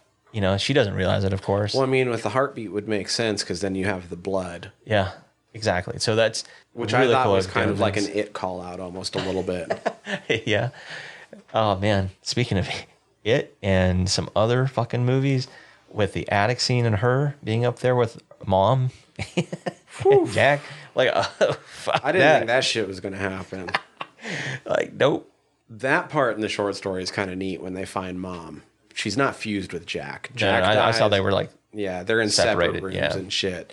He won't describe her. He alludes to the fact that, like, when we went into the room, the thing was moving. I won't describe it. The illness had definitely been upon her, and this being will no longer appear as a moving creature for the rest of this story. I will not say what, the guy did in there, but it would have been a sin not to put it out of its misery. Jesus Christ. Could you imagine that? Yeah. Had to do what we had to do. That's one of the cooler little passages. Like, it's actually like 2 or 3 paragraphs of just of him literally just saying, I'm not going to describe it. No, you can't make me describe it. But it was something so ungodly that it would have been a sin not to make it unmoving by the end of the story. Yeah, you have to immobilize that fucking thing. Whatever that is. Oh, man. I will say that, too. I do kind of like that scene a little bit where, if I'm not mistaken, it is as the parents are coming home after, the mom chops her fucking fingers off and whatnot, and they run into G-Spot, on the road. And when they do come back, because Jack's been out in the fucking yard all day long, no one's giving a shit about Jack the entire fucking time, and the parents pull up and all that stuff happens. But then, because they hear the noises from outside, Benny, the older brother, and Jack, they go out there, and I think they're also looking for Sam at the same time. Yeah, and they find out what's going on with the alpaca, and they dip out, and Mom is worried about Jack, and then the color's starting to come out of the fucking alpaca and Sam fusion. When it hits the mom and the kid, I was like, ooh, that was fucking good, because then they don't immediately show you what it looks like. They're like, we just need to get this in the house. And then when you do see it, I'm like, oh, shit. He held it out just long enough for me to wonder if he was going to show at all. Exactly. I mean, yeah, upon and first then time Lavinia through, comes in after. We'll get into what Lavinia was doing here in a second. But then Lavinia comes in and we see from her point of view, and we're like, oh, okay, that's fucking good. And then it gets even more fucked up later. Yeah, I do. But I was curious because we kind of call these out sometimes. Did you consider the G-Spot jump scare cheap or not? A little bit. It was on the edge, right? Yeah, yeah. But I think, too, it harkens back to, like, okay, this is what happened to it, at least. And, yeah, it was a jump scare. Literally, the scene before was back with Ezra and shit, and they were mentioned, like, hey, where's G-Spot? So they kind of set up that he could show up somewhere. Right. I mean, I grew up in deer country. I should be looking for animals jumping in the middle of the road anyway. That happens, dude. A lot. So it wasn't entirely cheap, but I know what you're saying. I think for In this case, a little bit. A little bit. But I think too, maybe it drives home the point to them as well that shit is fucked up. You know, it's just like, hey man, Not that they can do. can't anything explain about it. that. I think they're already fucked at that point. Oh no, doubt. I mean, not it's getting out. it's They're not already getting out. it's already fucked them over. It's just bringing them back. Yeah. That's all it's doing. I think that gets to the one other thing that bugs me about this version of this story is the color seems more malevolent in this one. In the short story, and once again, most of Lovecraft's cosmic creatures aren't evil. Right. I know we've mentioned that before. It's more like a consequence of their presence. That's it, man. You're fucked. This is just their existence. Right. And, you're the unfortunate ant on the sidewalk as they're walking down the street. Precisely. And that's the one other thing was, especially as you get further into the end of this movie, the color kind of seems like it's actually actively fucking with them a little. I was going to say, it does feel more malevolent in this film. And it didn't get to the point where it really bugged me, but it did stand out for being Lovecraft. Good point. Good, I mean, I solid realize point. it's Stanley, but Right. it's color out of space. Exactly. It's like you can't deviate a whole bunch. Yeah, there's going to be a little bit because it's, this vision, but that's kind of breaking away from it. Right. Wasn't quite to the point where it really broke me, though. No. I would say this. It reminded me that a little bit with the house and, the stuff coming from space. It reminded me again? It reminded me a little bit of Housewife. The ending of that film. I mean, spoilers for those who haven't seen it. There's a lot of shit that you're missing, though, leading up to that, too. But it paralleled a little bit because we do know that Jean, likes messing with cosmic horror as is. I was like, it reminded me of that a little bit. I was thinking with the way the colors backlighting and coming out of the house, That was dope. just the silhouette ends up looking kind of like the UFO. Yeah. That's what I'm saying. That's what it reminded me early on. Because you do see just the orb. It looks like an orbish light slowly moving through the yard. Yeah. I was like, that's kind of cool, man. I like that. So there was a really fucking nerdy reference in this. Okay, yeah. And then I'll back it back up to Lavinia. Yeah, I know there's a what she bigger was up story, to. yeah. But I was just looking at my notes real quick and I almost forgot about this. When Lavinia and Ben are trying to get out and they get the white horse named Comet. Yeah. Comet, the super horse, was a white horse in DC Comics. That's the horse of Supergirl. Oh, dude, that's awesome. Hell yeah. Yeah, I see what you're saying. Is that one isn't there? That's awesome then, man. Hell yeah. I was like, what? Okay. Anyway, in front of me here, Yeah, dude. apparently, according to this movie, I have something that might just hasten my fucking getting took over by the color if I perform the wrong spell. Because, first off, I think her heart's in the right place. This movie sort of set up the fact that Lavinia doesn't know what she's doing when it comes to spellcraft. She's just out there. She's trying. She's thinking. learning. Right, but it's something you won't be fucking with, man. And she pulls out, in order to combat what's going on with her mom and Jake, a very special book to Lovecraft fans. Yeah. But a very specific one. What I have in my hands right now is known as the Simon Necronomicon. The same printing that she has. That's awesome. Yeah, I mean, as soon as I saw it, it's like, yeah, Tyler's going to be all over that. This is a really interesting book. This is a really interesting, just giant piece of bullshit. But in the same way that all magical grip... Have we gotten a chance to talk about this in any of the other Lovecraft stories that we've... Man, very briefly. I don't think it's just because of the context of being in the H.P. Lovecraft universe. I'll try not to make this take too long, but That's with okay. it coming up directly in this movie, and the fact that I have read this multiple times, and whenever I need a good laugh, I kind of just crack it open. Hell yeah. The Simon Necronomicon is called the Simon Necronomicon because it was made by an unnamed author. I think there's some theories that it was just the publicist Oh, that's kind of neat. dropped it off as it, like, put it together and dropped it off at his own publishing house. But it's purported to be by a guy, well, put together by a guy who will identify himself only as Simon. And it's his collected writings of the Mad Arab, because the Necronomicon is supposed to be written by the Mad Arab Abdullah Hazred. So there's like an 80-page intro that's done by Simon, who's sort of explaining how he came into The possession of to possession of it and all that. Once you get into it, there's a little bit more of a framing story that's supposed to be the Mad Arab's writings as he's putting it together. Gotcha. And beyond that, it is a hodgepodge of, in some cases, I believe plagiarized, but it's a hodgepodge of legit, big air quotes, legit magical grimoires and Babylonian, Assyrian, Sumerian, and Chaldean myths with some of the characters replaced with Cthulhu mythos characters' names. Okay. They're just substituting gods. And it sort of purports in some sections and finds ways to very loosely bridge the gap between Babylonian, Assyrian, Chaldean myths, the Cthulhu mythos, and some of the writings of Aleister Crowley, the wickedest man alive, when he was alive. For those famed occultist. I was going to say, for those who like conspiracy theories, man, I've seen one with Victor Crowley possibly being the father of a former first lady in the Bush family. I was like, wow, man, that shit gets deep. So, like, legitimately, if you've ever read, like, any, like, Babylonian or Sumerian mythology, there's a good chance you'll find at least one of the stories you've read in here. That's funny. Except with, like, one of the deities just switched with, like, Cthulhu. Gotcha. So, But then there's also, like, incantations and seals for demonology.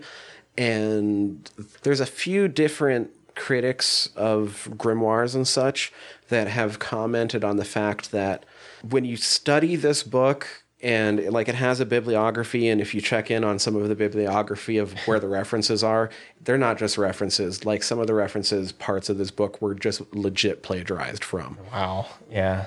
But the way it's put together, even though it's done in a later era, is almost the exact same way that some of the better known legit grimoires were put together. And so it's actually no less legit than something like the Lesser Key of Solomon. Gotcha. Yeah, because like you were saying, it's still a mix of... It's done in the exact same way Yeah. from some of the same sources even. So it, in That's its own way, interesting. is no less legit than some of those other things, what but you're saying, it's yeah. known as being this bullshit. It's not the Necronomicon because the Necronomicon never existed. It is the Simon Necronomicon. Right.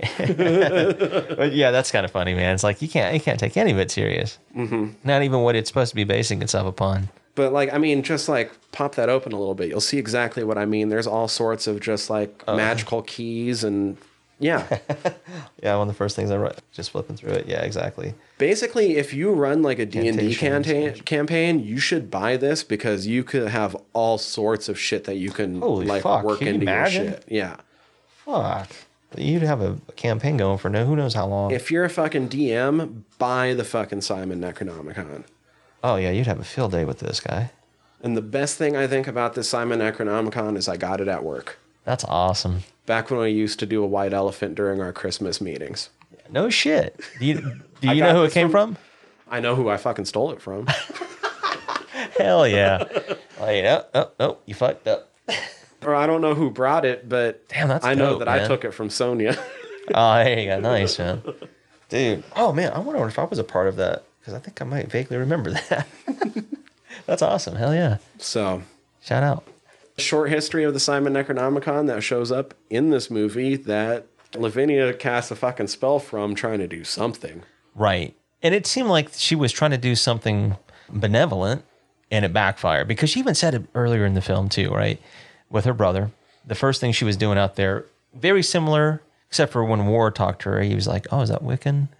He's just like, what? How do you know? He's like, yeah, it's definitely Alexandrian. So you know it wasn't malevolent or a curse as she was telling her brother. She's like, I know better than that because it comes back threefold. So it makes you wonder if she was doing, because there's blood involved. There's a blood ritual involved. It's like, oh, this is a lot more wicked. And not in her case, there's not evil intent, but what she's drawing from. I mean, the carving above her heart, Yeah, dude, come on. Yeah. right on the cover. Even like, I mean, it's not the same thing, but they're already showing like she likes to mark herself early on in the film and shit like that too. So, you know, I like too how the film has her hairpin or whatever. It matches the window frame in the attic as well. So, you know, there's like some symbology in this film too. once again, because this guy like occultism and esotericism and all this other stuff, you're going to see it pop up. Like I said, overall, this movie, I think, provides blueprints for the way things should be done going on, but there are some weak points to it. I wish both of the kids' descents into madness were a little bit more gradual. Yeah. And almost like hers almost seems to flip-flop back and forth. Mm-hmm. Like, she's influenced enough to do this, but then for a few scenes after she does the ritual and the carvings on herself and stuff, she's the sane one for a bit. You're right. There is a lot. And in fact, she seems to be in her moment of most clarity in the last half of the movie when she gives into the color, which could be interpreted as its own kind of madness, but we didn't see any visual representation leading up to it. Man, this might be a reach. It is set up a little bit where she's kind of against like eating the alpaca meat and her dad's cooking, and maybe it doesn't have its reach as much as it did with the other character, like her parents and her brothers and what have you. So it's still kind of like not fully enthralled her because she hasn't maybe, I don't know, indulged as much as they have. But I think with her like having to wash the dishes, and now it's starting to fuck with her because it's directly tied to all that stuff. But you're right. I mean, it's still, there's weird breaks from all that stuff too, you know? Ben seems almost unaffected for the most part, other than the fact that he's noticing things going wrong. Right. And then suddenly he's like, oh no, I hear Sam in the well. It's like, what the fuck? You just saw what happened to Sam in the barn, bro. Yeah. You know, it ain't good. I'm not going down that well. I'm sorry. She was right. I mean, yes, I love all my animals. But man, dude, in that case, sorry, Sam, you're fucked. I mean, yeah, I love him to death, but I'm sorry, Teakle. Yeah, if you in that shit happens. Yeah, if you in the well, I'm sorry, bro. I'll see you on the flip side. Not happening, bro. You got to ask yourself the same question. Would your animal do the same for you in that circumstance? Fuck no. No, they'll wait till you're dead and then eat your ass. But no, I mean, all jokes aside in that case, you're right. It's very sudden, man, where they're about to dip out and then he's like, no, I'm going to go to the well. Even though we do know that is kind of the source of a lot of that shit. But still, it was really abrupt considering all the other stuff he did in the film leading up to that point. Mm-hmm. Yeah, it doesn't seem like he was ever highly affected other than like maybe just wandering off and having time lapses. Yeah. I don't think either of them did a bad job. No. In fact, it almost bugs me that Jolie Richardson gets second billing because fucking Lavinia is the second billing in this without movie. a doubt, dude. She's, aside from Nick Cage, she's the second. I would highly agree with that, dude. And she holds that up. She does throughout the film. She does a good job. Her just towards the end when they're supposed to be under this spell, it's just too uneven for me. Yeah, and I that's don't think that was necessarily her. No, I was going to say too, even during that lightning strike scene, which was really cool, she's kind of like in awe of it, you know? So that was cool. That was showing that she's getting pulled in by it. And then there was times... But you're right. She's by far the most sane later. Without a doubt, when everything's already hit the fan at that point. But when you hear some of the dialogue, it kind of makes you wonder, like, is he trying to connect because of this, but this doesn't make sense because of the actions that are happening? Like, you know, the mom's like, oh, she's a teenager, so you can make that excuse. Oh, she's a teenager, she's going to flip-flop anyway. I mean, not to this extent. And Nick Cage flip-flops, but his makes sense. Because, I mean, it's more tied to his dad and shit. You see how he's getting more deranged as he's doing the flip-flopping. Absolutely. Where he's going, okay, I have to kill my wife. Okay, I'm not going to kill my wife. I'm going to feed my daughter to her. But then he's still continuing to get crazier. So I'm going to come back and accidentally save the day because that's not my family. I've been talking to my family in the front room. Yeah. What the fuck that is. I did like that, though, at the end, too. Like, he's still flip-flopping, but it's because of his descent into madness. Right. And Ward caught a glimpse of it. Yeah. He caught a glimpse of his truth. What did you think about that? I thought it was ballsy to try to show it. I do too. I like the effect of just hearing the echoes of their voices, like the conversation without necessarily seeing them. But I don't know, man. I don't know. It worked, but it wasn't necessary either, put it that way. I kind of like just having the audio more so than the visual in that sense. What did you think of them trying to show, like, the colors dimension? Oh, I thought it was kind of neat. I mean... I guess that's what I thought was ballsy. Like, yeah. Actually, kind of maybe say where it came from or what it's. Yeah, like I said, it makes me wonder too how much it was not only trying to appeal to fans of H.P. Lovecraft, people who aren't, and trying to, because you got to give them That one something. feels a little bit more like a studio being like, we have to explain this a little bit more. Right, because if you have... Which I don't think Spectrovision was putting that on them. No, I don't either. But that feels like that kind of note. I do too. And like I said, especially because it's one of the scenes where the CG's more noticeable. Yep. And some of the stuff in the dialogue is talking about the fact that the color's trying to make this into a place like where it came from. Where it's from ain't like here. Exactly, dude. And nothing in there looked like what they were changing things into? Nah. Other than the pulsing color from the top? Yeah, I know what they were trying to do, but... It felt ballsy. I almost would have cut that and just made sure that it was the very first special feature listed on the Blu-ray. Yeah, dude. Here's this cut scene. You get to see where the color came from. Yeah. But I think maybe in this sense, it was geared toward people who aren't fans necessarily of H.P. Lovecraft or don't have an understanding of the whole mythology behind it. Yeah, and you have to give them something, I guess, in this case. That's kind of like, it's less of a swing, but I'm also kind of iffy on when they showed like the color tentacles coming out of the well. I feel like that was a scene where you had to show something, but it's one of those like, what are you going to show when it's supposed to be an indescribable color touching things? You know what I mean? Exactly. I think it's more like it's Lovecraft, so we have to have some tentacles. Right. It only makes sense in that respect. I want to go back to one scene in particular. I thought it was kind of funny because, every now and then, can't help it. Funny shit just runs through my head all the time. But Nick Cage taking the shower and, he goes in the drain. I totally forgot about that scene. I thought he was just going to pull a chunk of hair out. Kind of not the same. And then it was like... I was like, oh shit, that's a SCOBY. That's like, if you ever drink kombucha, that's the mother. So that was kind of funny. That was my little take on it. But once again, it's like something pertaining to not necessarily the color, but something from outer space. Like that's alien. The Nick Cage skin stuff is akin to something described in the short story as like the oncoming parts of them getting that illness that eventually turns them gray and shit. Yeah. But I feel like with how little it was done, and this being Lovecraft, you could also interpret it as some of the oncoming of the Innsmouth look. Cool. Yeah. Hell yeah. You know what I mean? Yeah. Given where it's located, this is all H.P. Lovecraft country. Yeah. He's like reverting to his father already in his madness. So reverting to earlier in his line when they mated with the offspring of Dagon. Yeah, dude.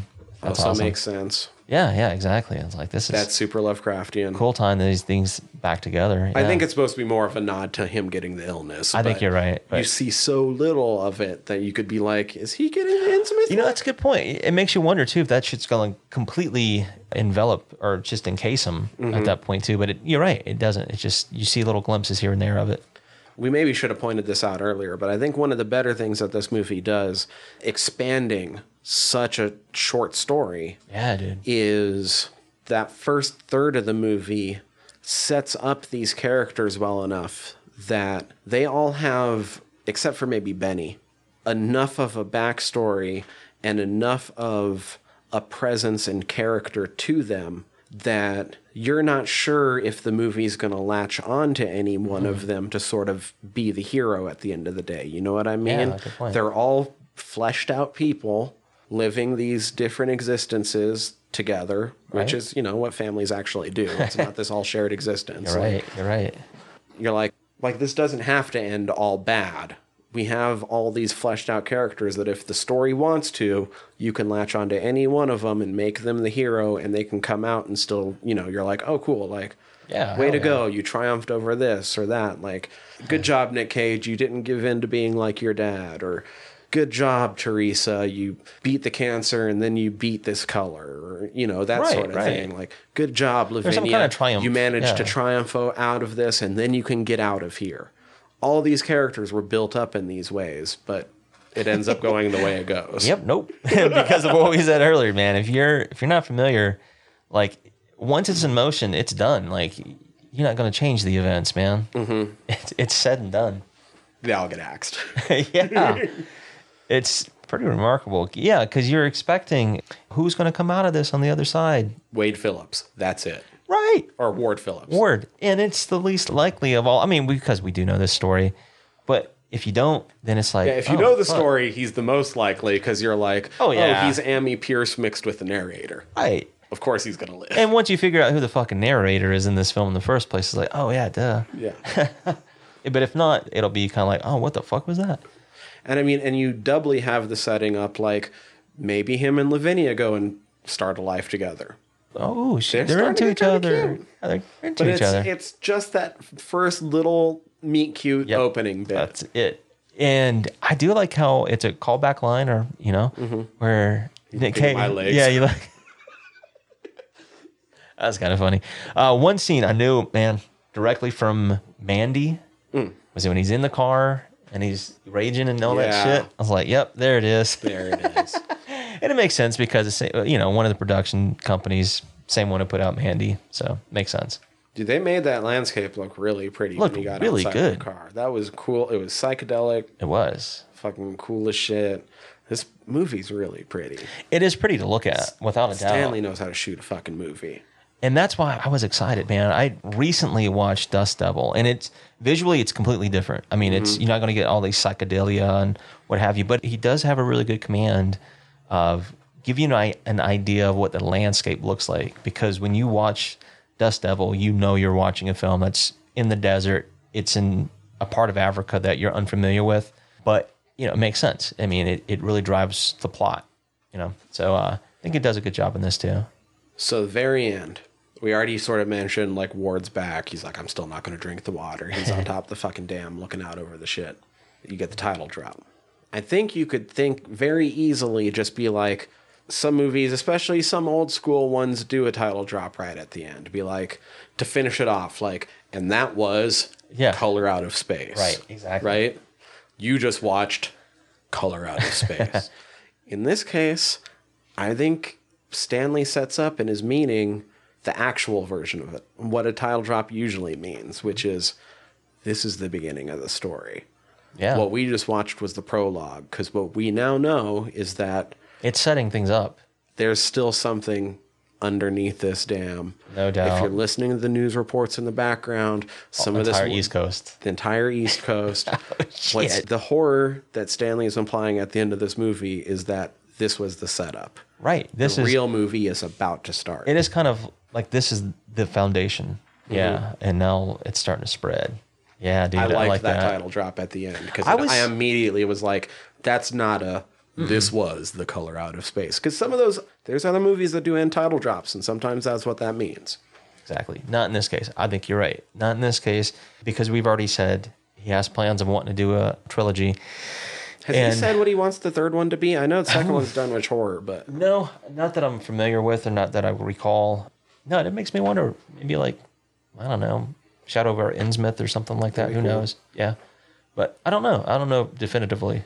Well, we do know the second one at least, the intention. You've already talked about it. So here's what I was going to ask. Knowing this and knowing some of the slew of films that we've done in this particular mold is if perchance Richard Stanley is not tabbed for the sequel, would you have somebody else in mind? John.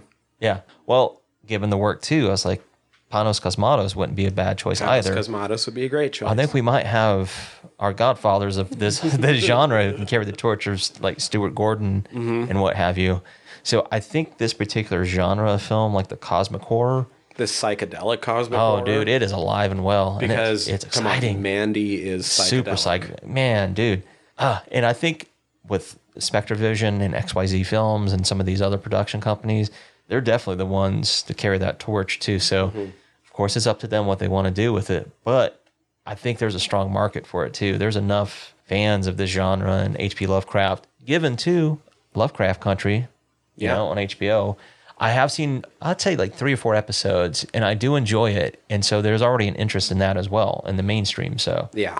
it's a perfect chance to keep running with it. I still haven't finished it. I've heard it doesn't end as strong as it starts, but that doesn't mean it ends badly. And that first episode is just Man, yeah. bonkers good. So Fucking really good. And like I said, the actors, actresses involved and stuff like too, they're engaging, so it makes you want to watch it regardless. I do need to finish that up. This might actually spur me on to doing that sooner, but Yeah, I was like, man, I think I my curiosity's peaked again. Fuck, this was fun, especially because I actually got to talk about Simon Necronomicon. Yeah, and I know we jumped around a lot in this film, but man, it was fun. It was fun watching it the second time through, and because I do like all that psychedelia shit and cosmic horror and all that good stuff. It's like, man, this is not a bad film at all, man. I've got it in my filmography. I think it could be a good companion piece to a Mandy or Beyond the Black Rainbow or From Beyond if you want to do more of a like Lovecraft inspired. So yeah. There are a few other adaptations of this story, and one of the other ones is more critically lauded than this one, especially as being a Lovecraft adaptation. But being a giant Lovecraft fan, if you're out there and you're curious and you haven't hit it up yet because it hasn't been getting as good of word of mouth as I think was intended, watch it. I think it does some things in this genre that are amazing. Awesome. Hell yeah. Like I said, some parts Right. a little off kilter, but It's okay. hey, once again, Stanley was out of it for what, 24 years? Yeah. I mean, almost a quarter of a century. So yeah. If you're coming back with this, damn. Yeah. I'm like, whoa, I'm Damn. highly impressed. Yeah, dude. Given his filmography too. So yeah, dude. Yeah, I hope he keeps getting work, whether it's in this particular realm or not. It's still fun to have him back on board. Dunwich Horror, not one of my favorite. I'm curious to see what he does with that. Yeah. I might have to reread it though too. It's been a little bit on that one because it wasn't initially one of my favorite. It's not something I reread a little bit more often, like Shadow over Innsmouth or something. So Yeah, cool, dude. I might have to do that now too. We don't have next week planned, do we? We don't. We're gonna figure that out. As long as you don't have anything more to say on this, do you? No, dude. Outside of that, like I said, just check it out if you're a fan. Yeah. So in order to listen to whatever we choose next week, which will hopefully be something real cool, Yeah. please hit subscribe however you're listening to us right now. Also, if you could rate and review however you're listening to us right now, that'd be super cool because the whole world is ran on algorithms. We want to be up in them. You can contact us, squirmcast@gmail.com, or by going to our website, www.friedsquirms.com. Contact us through there. Check out our entire back catalog there. Also, while you're there, click the links up at the top as we are part of the Earworm Podcast Network. Listen to other shows over on the network. Listen to me talk about nerdy shit over on General Nerdery. Listen to the boys of the Art of Wargaming talk about modern-day wargaming mixed with historical war treatises. So things like The Art of War mixed with 40K. And other shows to come, hopefully very soon, but COVID's been making things weird around here lately. Man, she's been a bitch. Shit surgeon around here, so things are weird. Deadlines are all over the place, but they're coming out. They're coming up soon. Find us, Fried Squirms, across all the social medias will be what pops up. What else? No, we do like your suggestions and recommendations. And once again, too, if you're in the independent film scene, if you got a film, need some eyeballs, let us know. That's right. And for this week, I'm Tyler. I'm Danny. Fried Squirms. Out.